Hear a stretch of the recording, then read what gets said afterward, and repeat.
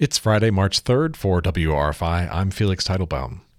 Robert Covert II is the new chief of the Ithaca Fire Department. The Common Council voted unanimously to approve his promotion during their meeting on Tuesday. Covert has been the acting chief since former chief Thomas Basher retired last August. He's been a member of the department for 30 years. Residents of Ithaca will get a chance to share their thoughts next week on the draft report from the Committee on Reimagining Public Safety. A public hearing will be held next Wednesday at 6 p.m. in City Hall on Green Street. You can read the draft report online, linked at wrfi.org, or get a copy from the city clerk's office. Residents may comment on the draft report in person at the meeting or in writing. A form for submitting comments is on the city's website, linked again at wrfi.org.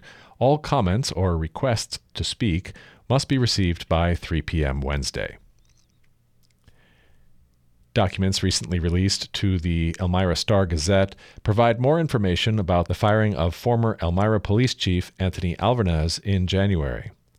According to the paper, in a brief recorded conversation just before the chief was dismissed, City Manager Michael Collins told Alvarez he was guilty of, quote, unprofessionalism and insubordination relating to an incident on December 9th. The incident occurred on Elmira's south side. Neither the city nor the former police chief has said exactly what happened on the 9th that led to the investigation and Alvarez's subsequent dismissal. It'll be mostly cloudy today with periods of light rain and snow developing later in the day. The high will be near 43. There's a chance of a winter storm tonight. Snow in the evening will give way to a mix of rain and snow overnight.